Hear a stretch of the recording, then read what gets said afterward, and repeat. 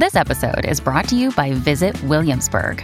In Williamsburg, Virginia, there's never too much of a good thing. Whether you're a foodie, a golfer, a history buff, a shopaholic, an outdoor enthusiast, or a thrill seeker, you'll find what you came for here and more. So ask yourself, what is it you want? Discover Williamsburg and plan your trip at visitwilliamsburg.com.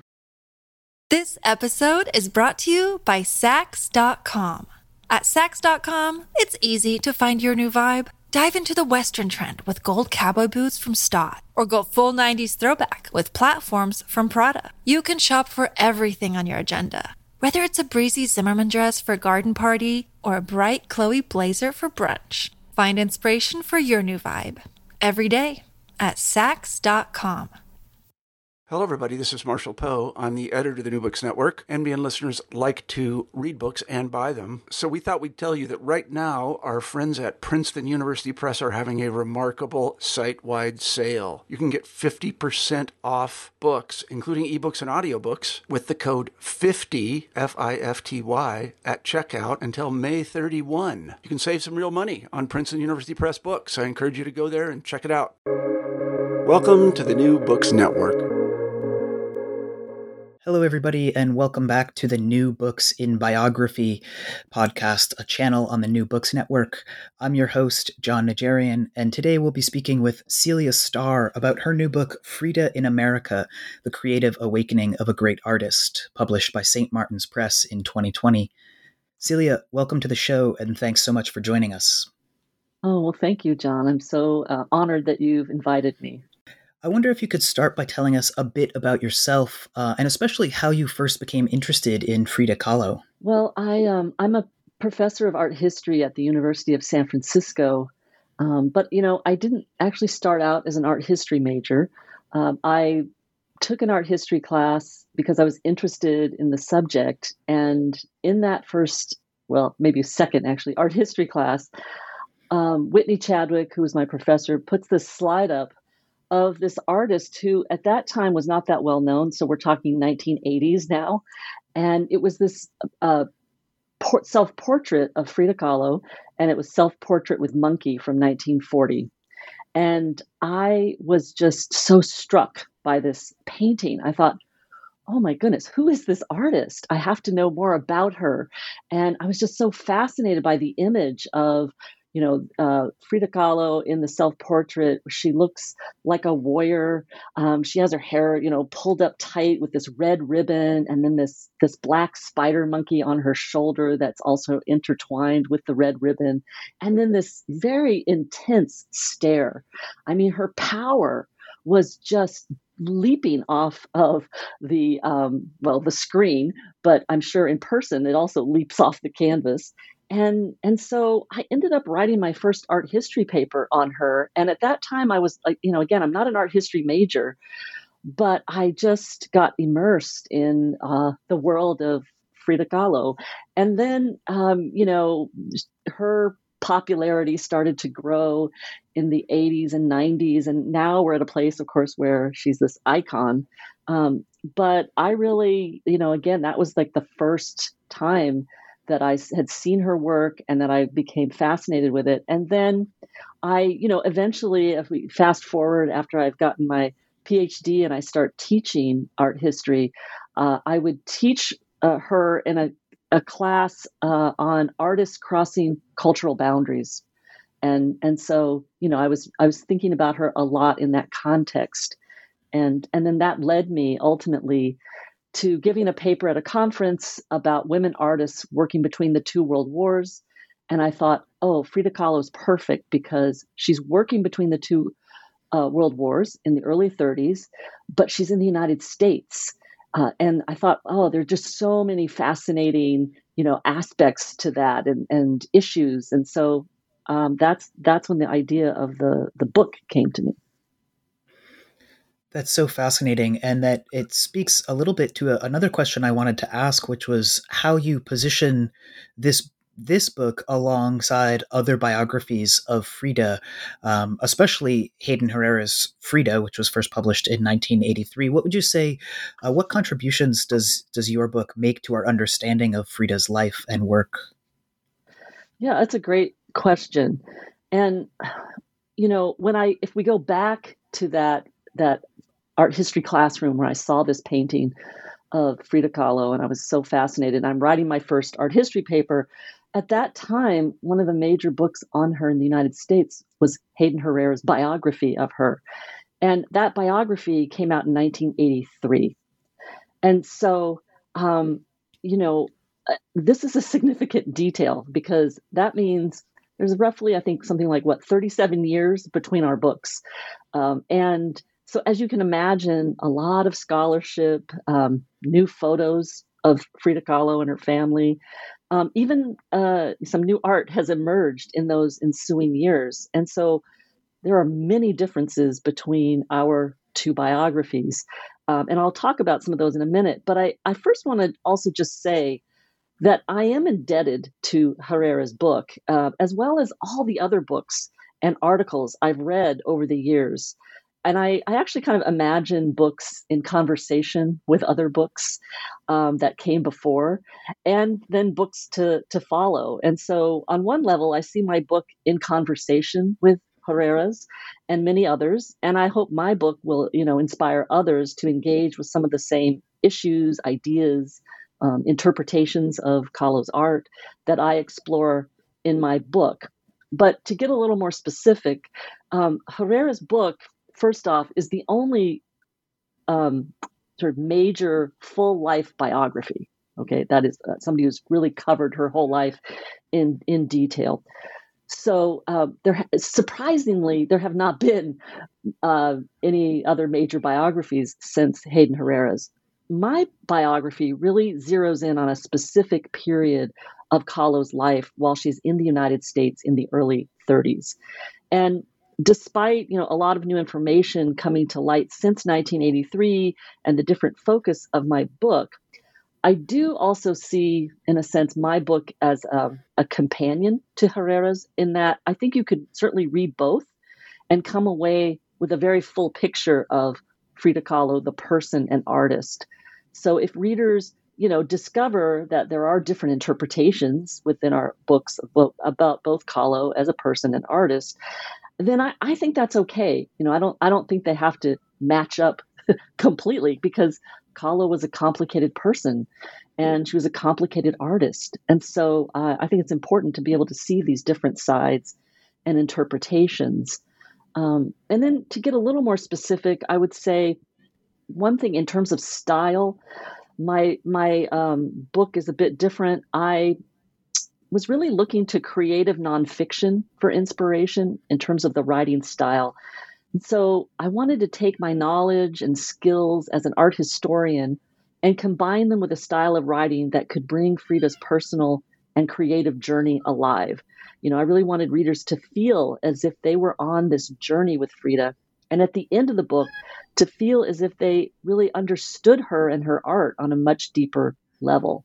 So the information is factual, it's coming out of years of research, but the style of writing is coming out of creative nonfiction, which uses some of the tools, of fiction writers. For example, wanting to create scenes in your biography.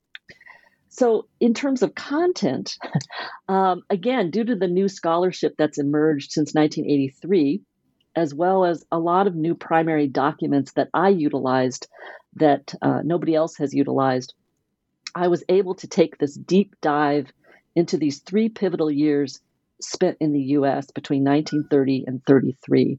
And so my biography also really gives equal weight to her art and life. Some biographers tend to focus more on the life and not as much on the art. I really wanted to give equal weight.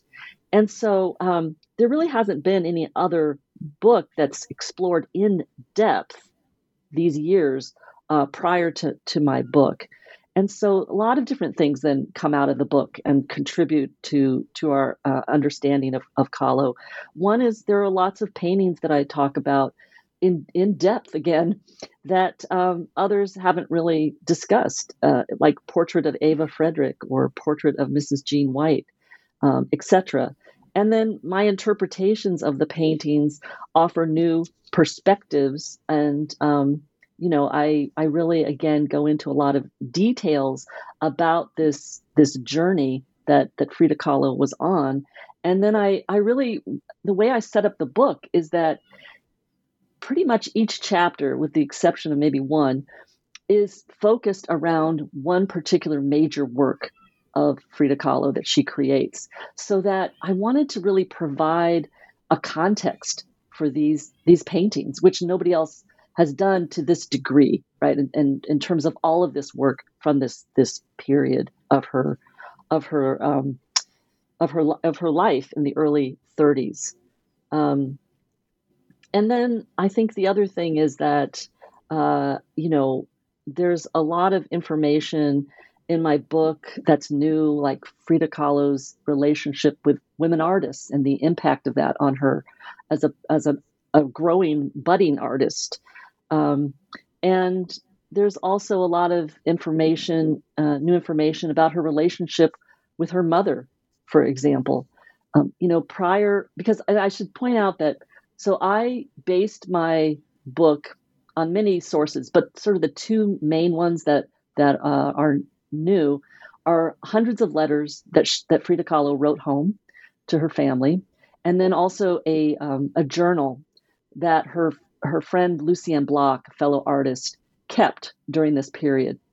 And so having access to these two sources was a game changer. I could not have gotten into such detail, right, without these sources. And so one of the things that there are lots of things that come through in the letters that others prior had given us different perspective on Kahlo and her art. And so one of them is her relationship with her mother, right? It was previously thought, well, she wasn't that close to her mother.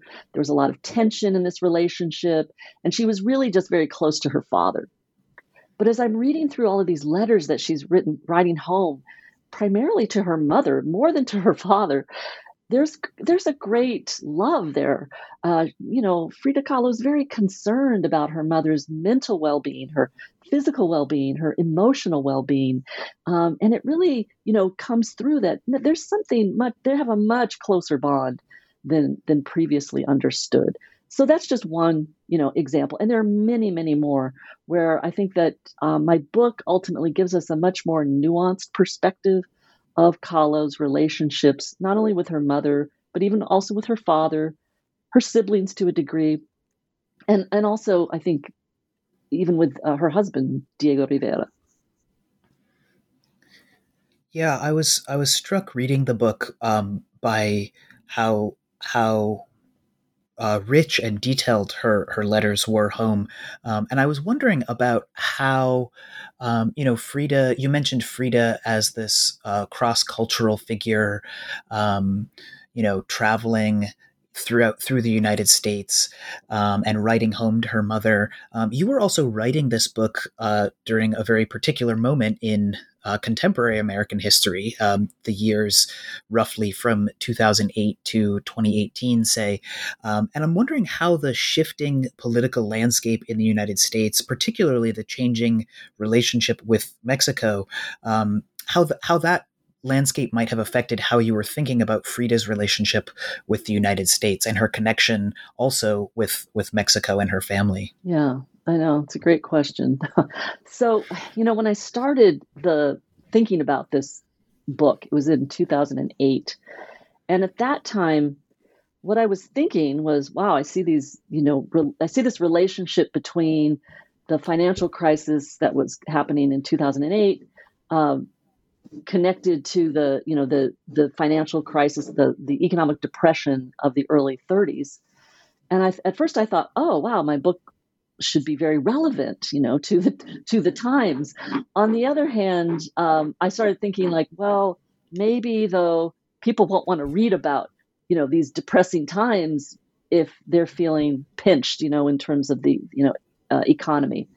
But, since it did take me quite a while to do the research, I wrote my introduction to the book in 2019.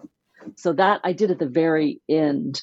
And so, a lot had happened between 2008 and 2019. And of course, there was a really drastic shift with the 2016 presidential election. And I have to say that so after the shift in 2016, I mean, I was still doing some research. I was still writing chapters. And at that point, I have to say I was profoundly disturbed by the similarities in, for example, racist rhetoric concerning people of Mexican descent. And seeing these similarities and thinking about, in the 30s, there's the repatriation movement, where the federal government, local governments, and just American citizens are calling for Mexicans to leave the country because they're saying, they're taking jobs away from essentially white Americans, and so they're forced to leave on trains, just forced to go and rounded up. I mean, it's really a lot of terrorism that occurred, and the many of them, actually the majority, were American citizens. So, I mean, there was a large number anyway. Maybe majority is not quite right, but it was a pretty large percentage were actually citizens of the United States. And so, anyway, yes, thinking about the horrendous conditions for people of Mexican descent in this country in the 30s, and then hearing this rhetoric in 16 through 2019, and seeing the rise in hate crimes was incredibly disturbing. Likewise, I'm doing research on the rise of lynchings in this country in the 30s, and then I'm also witnessing the violence toward Black people in this country rising. The violence towards, Jewish people, synagogues, violence rising with the AAPI community, with the LGBTQIA plus community. I mean, it was just, honestly, it was at times more than I could really bear. I would have to stop researching because it was so incredibly painful. I didn't have, I think but prior to that, if I'd been researching these really horrific times in U.S. history, I had the cushion of, well, thank goodness it's changed, right? Thank goodness this isn't happening any longer in this country, and I didn't have that, and so yeah, it was incredibly difficult, and like I said, I had to stop at times, but to answer that question, it really didn't impact, I don't think, unless it happened on an unconscious level, how I wrote about this period for Frida Kahlo. Because what I really did was I took my cues from her. So I looked at what she wrote about, what images she created. And then what I tried to do was find out more information about it. So I would, do all this research. And then it's kind of like taking pieces from a puzzle, and trying to put it together to create something that readers could follow, and so I was really looking to her, and then doing the research based on what she was saying, and so I think in the end, when I was writing that introduction and sort of sitting with the fullness of the experiences that I'd been witnessing currently, it was like, wow, this is really disturbing. And my only hope is that people reading my book will not only come to appreciate even more about Frida Kahlo, but also seeing this country through a Mexican woman's eyes and an artist's eyes in the 1930s maybe could help open up people's eyes to the horrors of our history and to maybe see what's happening today, as not new, but connected back to this history. And maybe, on some level, right, if we understand this history on a deeper level, we can move forward, to a sense of greater equality for all. Yeah, that's so fascinating. one of the things that comes through so clearly in your book is how deeply political so much of Frida's art is, commenting on her surroundings and her experiences as a Mexican woman in the United States in the 1930s. I wonder if do you think that Frida's politics and also the similarities between the 1930s and the present, do you think that at all has anything to do with Frida's contemporary popularity? Oh, yes. I mean, I think that, it's a cliche to say, but she was ahead of her time in so many ways. One of the things that really, hadn't been explored as much in the literature on Frida Kahlo, though, for years, was how political she was. That side had kind of been underground more because people tended to focus on her personal pain from either her relationship with Diego Rivera or her physical pain due to chronic pain due to both having polio as a child and then this near-death bus trolley accident at age 18.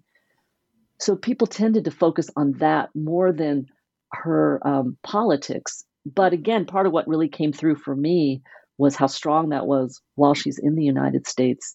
And so, yes, all of these things that she cares about, racial justice, economic justice, justice for women, and also somebody who was bisexual and felt very comfortable in her bisexuality and said, quote, homosexuality is good. I think that she resonates with people today on so many different levels. Yeah, I'm thinking as you're talking about her politics and her relationships with other women, I'm thinking about the community of women artists that Frida formed while in the United States. How important was that community of artists for Frida? I think it was really important, and this isn't again something that hadn't been explored in very much detail before my book. And so in San Francisco, that's the first city that Frida comes to. And so in November of 1930, she comes to San Francisco, and she meets other women artists. She is working with a couple of women who, well, one is Pele Delap, and she is actually an art student at the what we call today the San Francisco Art Institute. And then there was another female artist who lived downstairs in the flat where Frida was living, Lucille Blanche. And so they start hanging out at Blanche's studio at night, and they're experimenting with art. They're having fun. They're laughing. They're doing drawings that are in the style of what we call like a surrealist. They call them exquisite corpses, where you pass around a piece of paper, and each person will add a particular design to it, but you fold it over so you're not supposed to have any idea what the person prior to you drew on the paper, and then at the end you open it up and you see what kind of surprises arise. But sometimes they would say, "Oh, let's all do a drawing of a particular theme." Like one of them was maternity, and then they would each draw one, and then they would show it to each other, and again, oftentimes would kind of have fun with it. And so one of the things that Pele Delap talked about was how Frida said in English one night, "Let's draw the bloodiest thing we can think of," and that really spoke to me because I realized that was something that she then ended up incorporating into her art, first in San Francisco and then over and over again as she matured as an artist. And so one of the paintings she ends up creating in San Francisco is a portrait of Luther Burbank, this horticulturist and botanist who was known for his hybrid fruits and vegetables, etc. and who she seemed to really, admire. And so she shows him as a hybrid tree man, and underneath the tree is his skeleton, and there's blood still like coursing through the skeleton.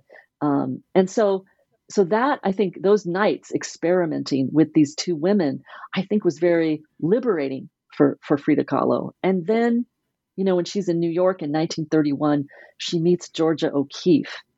And Georgia O'Keeffe at that time was probably the most, well, I should say one of the most, if not the most, successful women artists. She had quite a successful career selling works of art at high prices.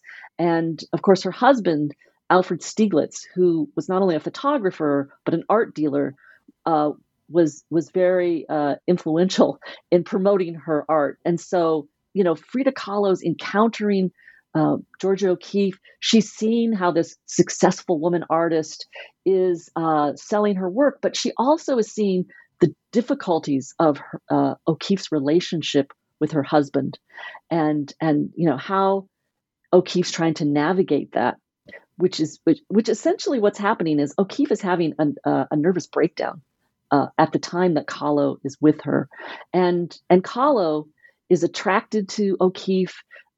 It appears that they had an affair, but then also what I think is very poignant, very sad, very sort of telling is that I talk about in my epilogue that in the late 30s, Frida Kahlo will also have a nervous breakdown due to her husband having an affair with Frida Kahlo's sister. And so it's kind of repeating in some ways what she'd already witnessed, with Georgia O'Keeffe in 1931 and 32. And both women end up not being able to create for very long periods of time. It was such a traumatic experience for them that they couldn't create. So I think that was an important for her. And then another artist is Lucien Bloch, who was a photographer, a sculptor, and becomes actually a muralist after working with Diego Rivera as a mural assistant. She will go on to become a muralist in her own right. But this friendship really develops in New York in 31 as well, and then in Detroit, and then back to New York in 1933. And so I was able to, use Lucien Bloch's journal, for example, to really help me understand some of the details of what was going on in Frida Kahlo's life.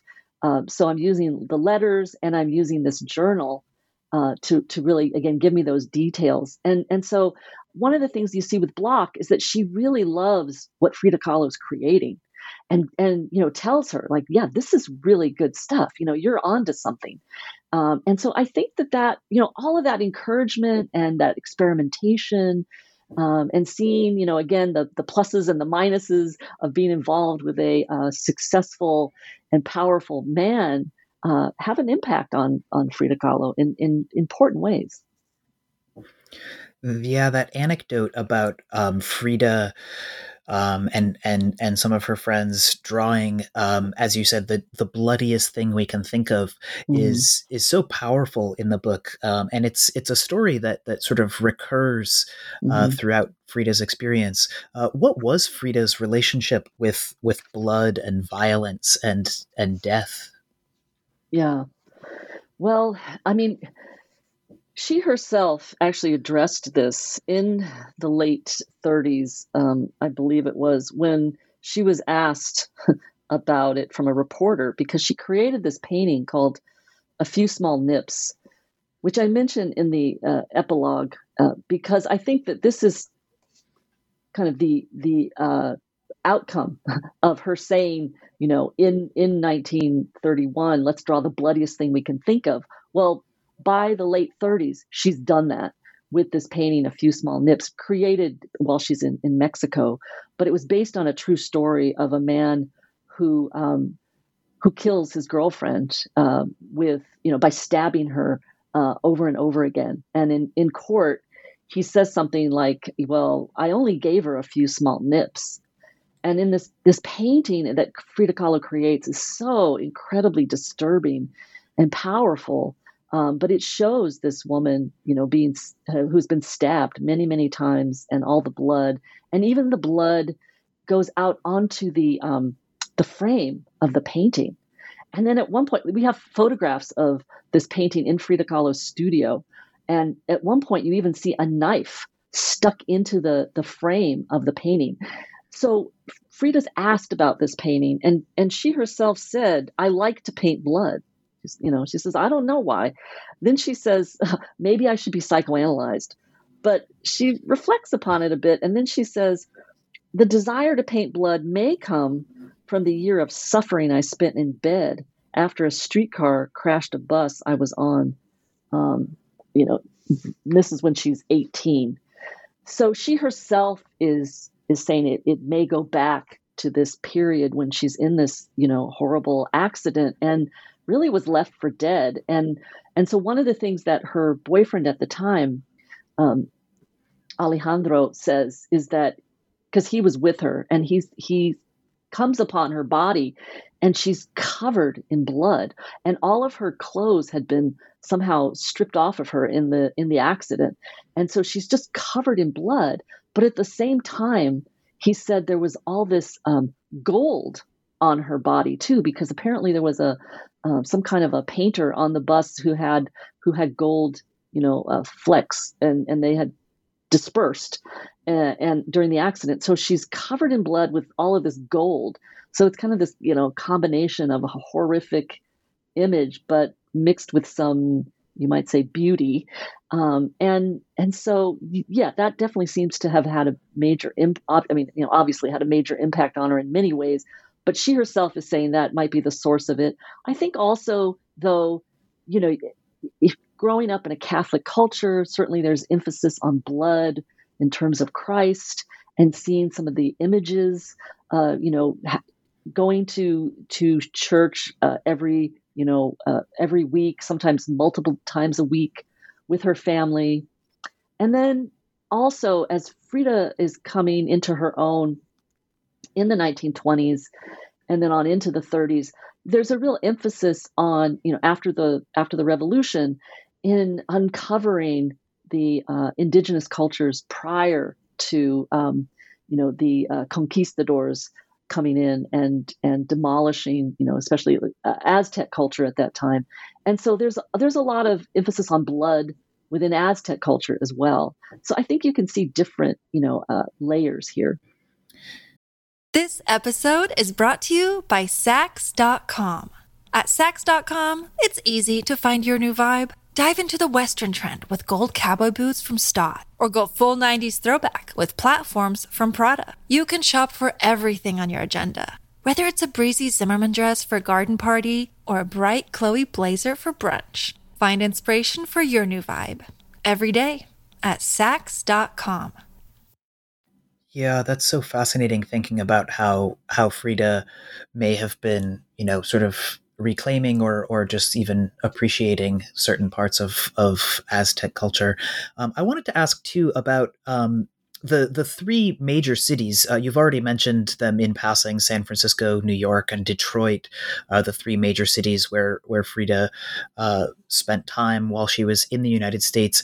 What do you think she got from these cities, and how might their differences have informed her understanding of the country? Well, I think San Francisco, again, was the first city that she came to. She had actually been dreaming about San Francisco for years. And when she and Diego arrive, she had drawn a picture of it before they arrived on the train. And Diego says when he saw the city for the first time, he was kind of amazed that it matched what Frida had drawn, and that, she seemed to have this kind of feeling about San Francisco. She called it the city of the world. And so when they were here, it's like the beginning of the Depression era, 1930. And so things weren't great, but they weren't quite as bad as they will become when she's in Detroit and New York. And so I think that when she's in San Francisco, she socializes a lot. She's working a lot on her art. She has an interest, Albert Bender, who was one of the really important art patrons of the Bay Area. He took a real liking to Frida. She created a painting of her and Diego and gave it to Albert Bender, which now is in the San Francisco Museum of Modern Art. And so I think one of the things you see there is her making a very savvy move to give him this painting, knowing that he would probably donate it to the museum eventually, but also that he would loan it to exhibitions of Mexican art, which he did before giving it to the San Francisco Museum of Art, which becomes SF MoMA. And so you see that, I think, influence with her art. Again, the women artists I already mentioned influencing her. She meets Dr. Ella Wesser, who becomes a lifelong friend and somebody who she really identifies with. He's also a good friend of Diego's, and he becomes kind of like a matchmaker in that when they divorce in 1939, Diego ends back up in San Francisco in 1940, and he has Frida come back to San Francisco where they remarry.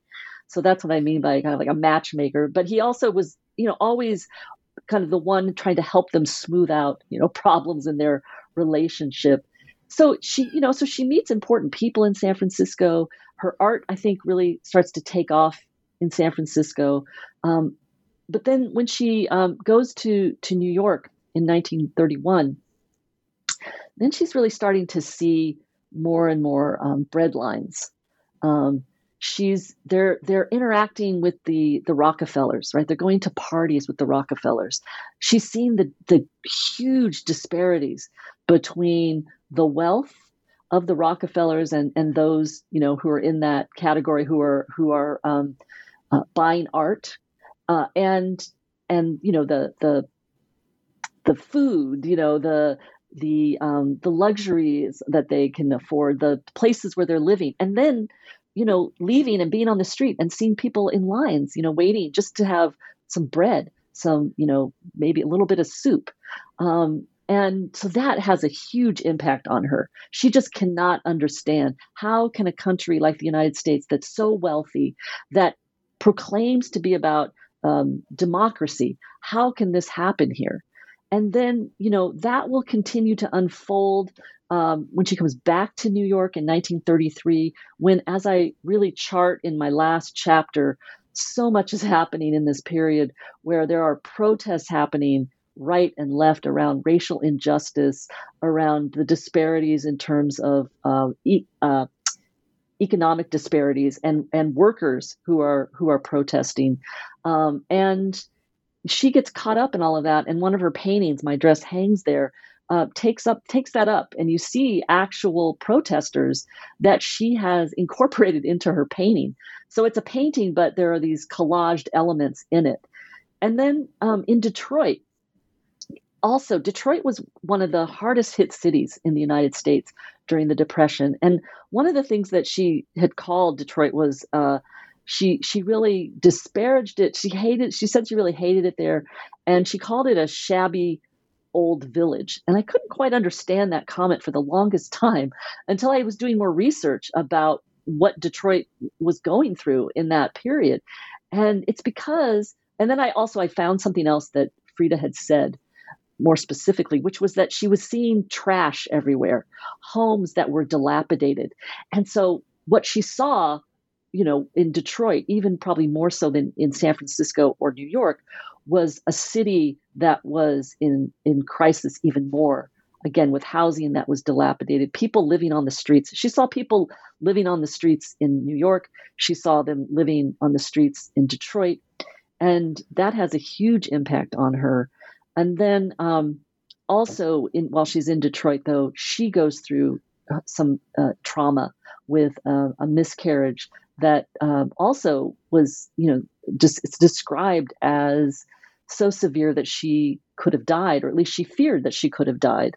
And so I would say that her own personal trauma, that and also her mother's ill health, they kind of almost come together or collide with the trauma that people are going through in the United States. And those two elements together create almost a kind of combustible energy that unleashes something in Frida Kahlo in Detroit in 1932, whereby her art really changes, becomes much more personal. But it's like the personal is political, as feminists, took up in the 70s, is something that I think that Frida Kahlo was doing already in the 30s. And then also just personally, I think she is coming into her own even more, because she'd always had this aspect of the provocateur within her. But I think that she becomes more comfortable showing that, at least in the United States, she becomes more comfortable showing that. And she does in lots of ways. And so that's one way that she is able to kind of push back against some of the inequities that she experiences, the anti-Semitism, again, the racist attitudes and violence. Yeah, I was so interested to read about that side of her, what you call the provocateur. I was wondering if you wanted to talk about the dinner she had with the Ford family while she was in Detroit. Yeah, I know. It's a good story because it really gives us a sense of how Frida Kahlo was, she had this really brilliant mind, and she was very quick, and she used wit, she used sarcasm, she used punning in very effective ways. And so, yeah, when she's in Detroit, and now they're socializing with the Fords, because both Henry Ford and Edsel Ford, his son, really are the ones who provided the funding for Diego Rivera's murals at the Art Institute at the Detroit Art Institute. And so they go to this dinner, and I should, before I tell you what happened, I should say that Henry Ford was known as an anti-Semite. I mean, this is something that I don't think he didn't hide it, right? He promoted it, and it was known that he would often at these dinners bring up the quote unquote Jewish question. And Frida Kahlo identified as part Jewish because she believed that her father was part Jewish. And so she was very much, again, appalled by anti-Semitism that she witnessed in the U.S. So they're at this dinner party, and there's a lull in the conversation. And Frida turns to Henry Ford and she says, "Mr. Ford, are you Jewish?" And according to Lucienne Bloch, there's just this kind of stunned silence. And, people don't know what to do with this, right? Like, is she serious? Is she really that naive? But it was really this perfect way, I think, for Frida to say, I'm on to you, and I don't approve of your anti-Semitism. But at the same time, she had to be careful, right? Because her husband is getting paid by this man. And so I don't think Henry Ford knew exactly, right? Was she serious or was she not? And, there are indications that he really liked Frida, right? That he actually thought she was quite interesting and charming. So, but anyway, yeah, that's just like one example of how she could use her wit to really, show how she did not approve of something like, anti-Semitism. It's such a great story. I'm wondering if you see this sense of playfulness in her art. You've talked already about some of the political aspect of her art. Do you see her art also as playful in maybe in ways that are also political, like this story with Henry Ford? Mm-hmm. Yeah, I think that there's always a lot that's going on in Frida Kahlo's art. And one of the things I talk about in the book is, I think, on the one hand, I think her art is very available to people, so that you can see her paintings and you can just, have a kind of physical, emotional reaction to them, and really, find them powerful. And you don't have to necessarily take them apart and really analyze them to, I think, appreciate them and find them powerful. However, for those like me who also are fascinated by these layers in her work, I think she uses a lot of symbolism. I think she chooses her imagery carefully, and I think there is often more going on than meets the eye. And yes, I think she can be very playful. I mean, just to take that painting I mentioned a minute ago, A Few Small Nips. Okay. Now, we wouldn't think she's being playful at all with that painting. However, by calling the painting, A Few Small Nips, she is referencing what this man said about his girlfriend, who he brutally murders, saying, well, I just gave her a few small nips. And so she takes that on so that there are these different levels there, right? I think one level is like the horror of it. And on another level, it's kind of like the absurdity of it. You could kind of laugh thinking like, what? Like, how could somebody say that? And so those two levels are at play at once, right? The horror of it and this kind of sarcastic absurdity of it. And she also, created a painting of her in a suit where she's wearing a man's suit, self-portrait with cropped hair. And she's got, hair all around her where her hair has been cut off. And now she looks more like a man with really short hair and this man's suit that she's wearing. And on the one hand, you think, wow, she's so powerful. But also like what's just happened here, that she's cut off all her hair and it's lying around her kind of like she's killed something. She's killed her hair. It's this powerful act. But then she puts lyrics at the top of a well-known song. And, it says something to the effect of like, if I loved you, it was for your hair, and again, there's this like tension there between like, you just, you laugh like, okay, this is absurd. Like, if I really loved you, it's because of your hair. How superficial can you get? But on the other hand, how it resonates with the painting is a whole other level, because this person sitting in front of you wearing a man's suit with her legs parted in a way that is accorded male privilege, holding scissors, and I think she's holding the scissors at groin level. And then with all of this hair around her that she's chopped off, it takes on again another, layer here. And there's something about how men view women. Are they only interested in women's beauty?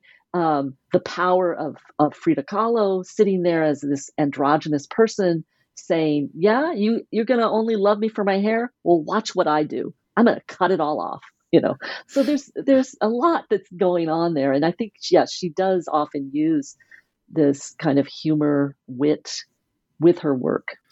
Yeah, it's so fascinating, and really speaks to the multiple dimensions of her art that you've mm-hmm. been talking about.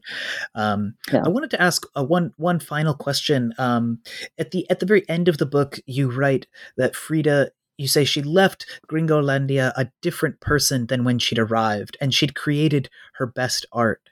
She may have had her gripes with the United States, but it was the place where her creative spirit broke through to new heights. What was it about her time in the United States that allowed Frida to flourish? Well, I think it's some of the things that I've already touched upon, but, again, like overall, I think part of what's happening is that she comes to the United States as a budding artist, as a relatively newly married woman to this artist, Diego Rivera, who is, world famous. And he's becoming more and more famous in the U.S. because he's getting these major mural commissions. He's having a major retrospective at the Museum of Modern Art in New York. So I would say his fame was growing, certainly here. And she is, in the beginning, she's really kind of his, in his shadow in many ways, as an artist, as a person. She's still, I think, trying to figure out her role as an artist married to an artist, her role as the wife of an artist. And so while she's here, let me back up a second. I think when she comes here, okay, she's been working on her art. She's made some important, strides in her art, but she's really still at the beginning, right, of this artistic journey. And but I think when she came to the U.S., she was equipped with everything she needed to create this breakthrough. All right, but because she's in a different country, and in a country that's going through all this turmoil that I've mentioned previously, and she's both being and I should also say, not only is the turmoil, but there are things that she loved here too. She saw some great art, for example, at the Metropolitan Museum in New York. She loved the Bay, the San Francisco Bay when she was here. So there are things that are also inspiring her on a positive level. So all of these things that are coming together with what's happening in the U.S. That's, she's outraged by, saddened by, the things that are positive, that are inspiring her. And then, as I said earlier, her own sort of personal traumas, her also, the challenges of her relationship with Rivera as they're moving through the U.S. I think, all of these things become much more intensified because she's in a different country and experiencing it than, through her eyes as a Mexican woman, a Mexican artist who feels passionately about the communist ideals of equality. She sees, it's important for workers' rights to see equality for all. And so I think all of these different factors just really came together, as I said earlier, to create a kind of combustible energy that allowed her to then create works like Henry Ford Hospital and My Birth that really hadn't been, created in Western art previously, at least, since, let's say, maybe the Renaissance. And they're really amazing works of art in terms of putting women's personal experiences out there, like a miscarriage, for example, giving birth. These are subjects that really were not highlighted in art at that time. So she's quite a trailblazer. And I think it's just all of these different factors happening while she's in the U.S., a place she, really has problems with, despises in many ways, but also has found, as I said earlier, some, inspiration as well. Celia, we've already taken up a lot of your time, but I do want to thank you so much for joining the New Books in Biography channel. I've really enjoyed hearing about your book, Frida in America, and also learning more about Frida Kahlo today. Well, thank you, John. I've really enjoyed talking to you today, and you asked me great questions, so thank you. Thank you, and take care.